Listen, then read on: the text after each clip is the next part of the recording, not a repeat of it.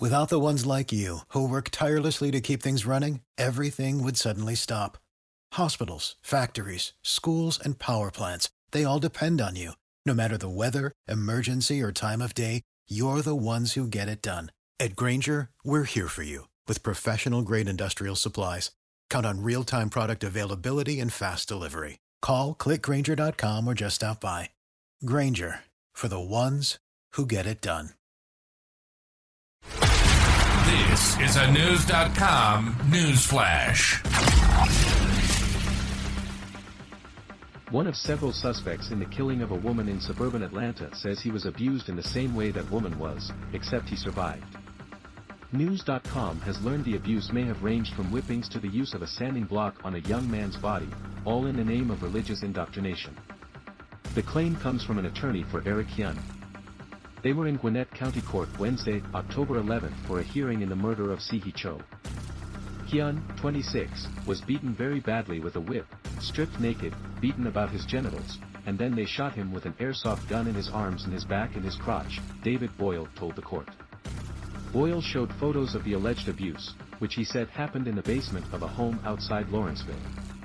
Hyun, 26, reportedly fled the house with Cho's body on September 12. He drove to a shopping center, parked outside a sauna and called his adoptive father. News reported in mid-September that police found Cho's body wrapped in a blanket in the trunk of a Jaguar. A prosecutor said at a separate hearing for another suspect that she had been dead for about a month. The 6 people accused of murdering Cho include not only Hyun, but Junho Lee. Police believe Lee ran a pseudo-religious group called Soldiers of Christ, with numbers assigned to its members. This is just a con, by the Lee family to take advantage of naive people, Wagga TV quoted Boyle as saying. He called Lee's group a case of religious extremism. Junho Lee, 26, told detectives he had a 10-day training program for his group. But Boyle says it included the use of a sanding block against Hyun, which sanded the skin off of his chest. Hyun claims he was forced to wire tens of thousands of dollars to South Korea and borrow money to buy a home in Sewanee for use as a church. Another murder suspect, who is 15, reportedly told police that there was no quitting the program. But Cho, called Number 5, wanted out, going so far as to steal items and break rules. Phone messages obtained by police reportedly revealed Cho tried to attack Lee, so her training was finished.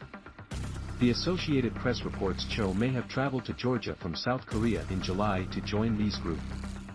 News has reported she died weighing about 70 pounds, perhaps due to weeks of malnutrition. Cell phone videos reportedly show Lee beating a naked, Number 4, Hyun, with a leather belt to the face and genitals while he was pinned to the ground. The beating reportedly did not stop until Hyun was bleeding. Lee's attorneys claim he has done nothing wrong and is simply a student at Emory University. A judge refused to grant Lee bond, but allowed Hyun to go free on $100,000 bond. The number of suspects in Cho's murder increased to 7 as of October 11. The latest person arrested is Mihi Lee, 54, who is the mother of Junho and 2 other suspects. 6 of the 7 suspects currently are charged with gang-related activity, in addition to felony murder and other counts.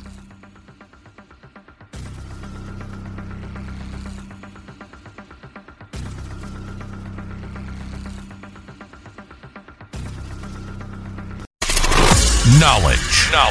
Unfiltered. News.com. News.